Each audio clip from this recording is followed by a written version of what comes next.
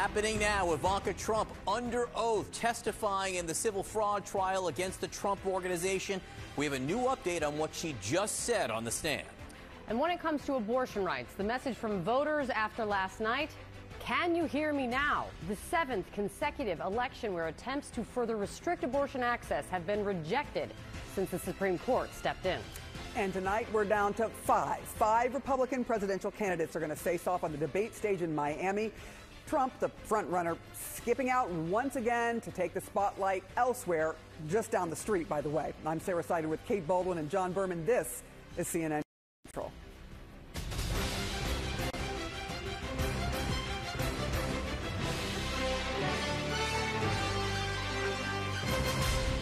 All right, happening now at this moment, Ivanka Trump is on the witness stand in a New York courtroom. She's been there for nearly an hour or so, testifying in the civil fraud trial against her father and the family business. Now, she is no longer a defendant herself in this case, but she is clearly important to the state's case, as she is their final witness. We have new information about what she is being asked and how she is answering. Let's get right to CNN's chief legal affairs correspondent, Paula Reed.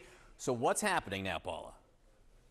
Well, John, so far this appearance has been quite a contrast to her father's appearance on the witness stand earlier this week, which was quite combative and chaotic. Now, the questions have focused on her time at the Trump Organization.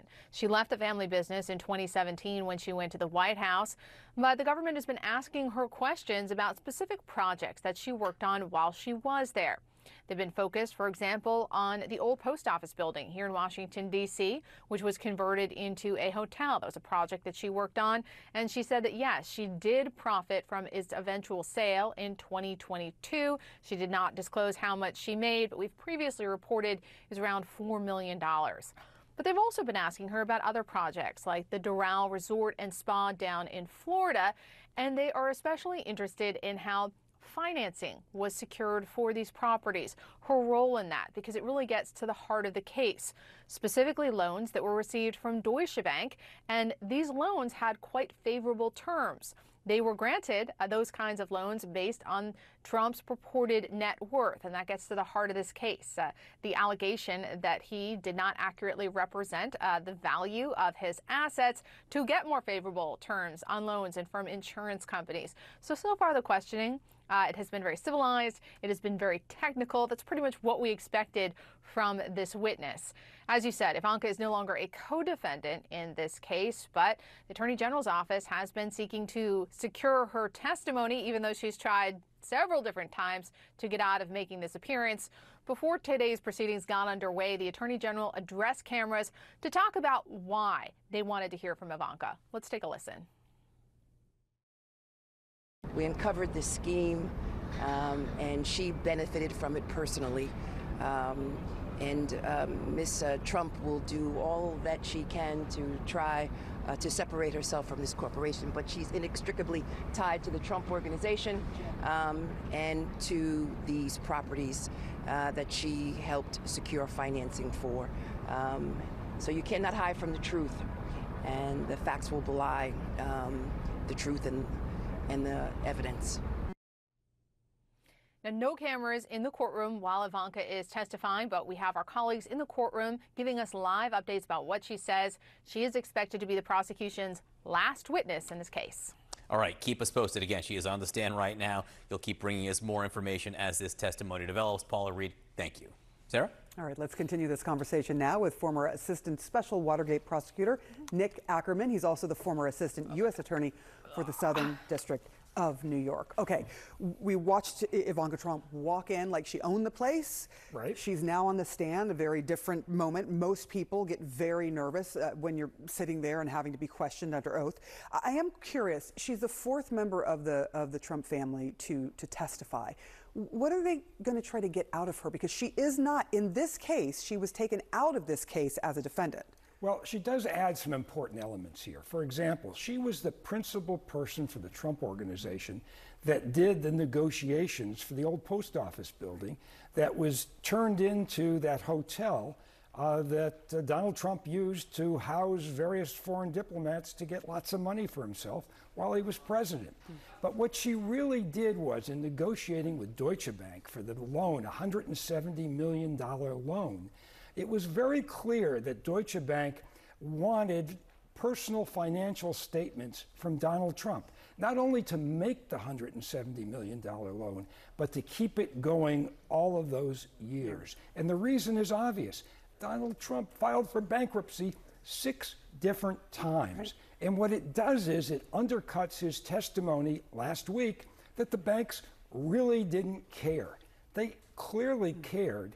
And if the AG is careful, they will delineate all of those conversations about how important those financial statements were to getting that $170 million loan.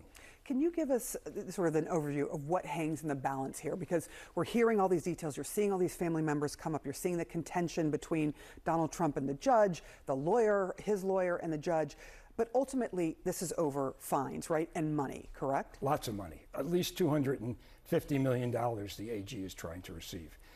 And basically at this point, Donald Trump is toast. I mean, he is basically going to be found to be a liar by the judge here. What people haven't focused on is not just his testimony last week, but it's also the testimony he gave in his deposition where he took the Fifth Amendment over 400 times. Now, what does it mean to take the Fifth Amendment? It means that you are refusing to answer a question because a truthful answer would tend to be incriminating.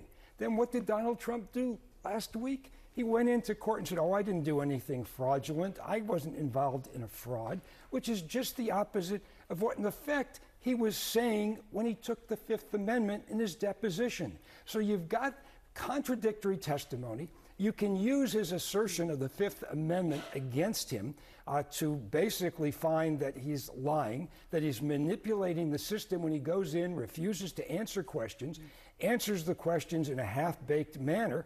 I just don't see how this judge, at the end of the day, is not going to find that with respect to Donald Trump, liar, liar, pants on fire. I knew you were going to say that, and that is where we're going to end it here. We're going back to elementary school, but it is elemental. There are things that you're either telling the truth or you're not on the stand, or in a deposition. And we should mention, you know, everybody has the right to the fifth, to plead the Fifth, but this is a civil trial, not a criminal trial. Correct. That can get you in trouble in the civil trial as opposed to a criminal trial. Well, particularly when you take an opposite position. I have been practicing civil law for well over 40 years. I have had a number of defendants take the Fifth Amendment. I have never seen anybody do such a stupid move as to suddenly start testifying after you've taken the Fifth. Yeah, very unusual move. Nick Ironman, thank you. It's always nice to see you. Good to see you. Thank you. All right.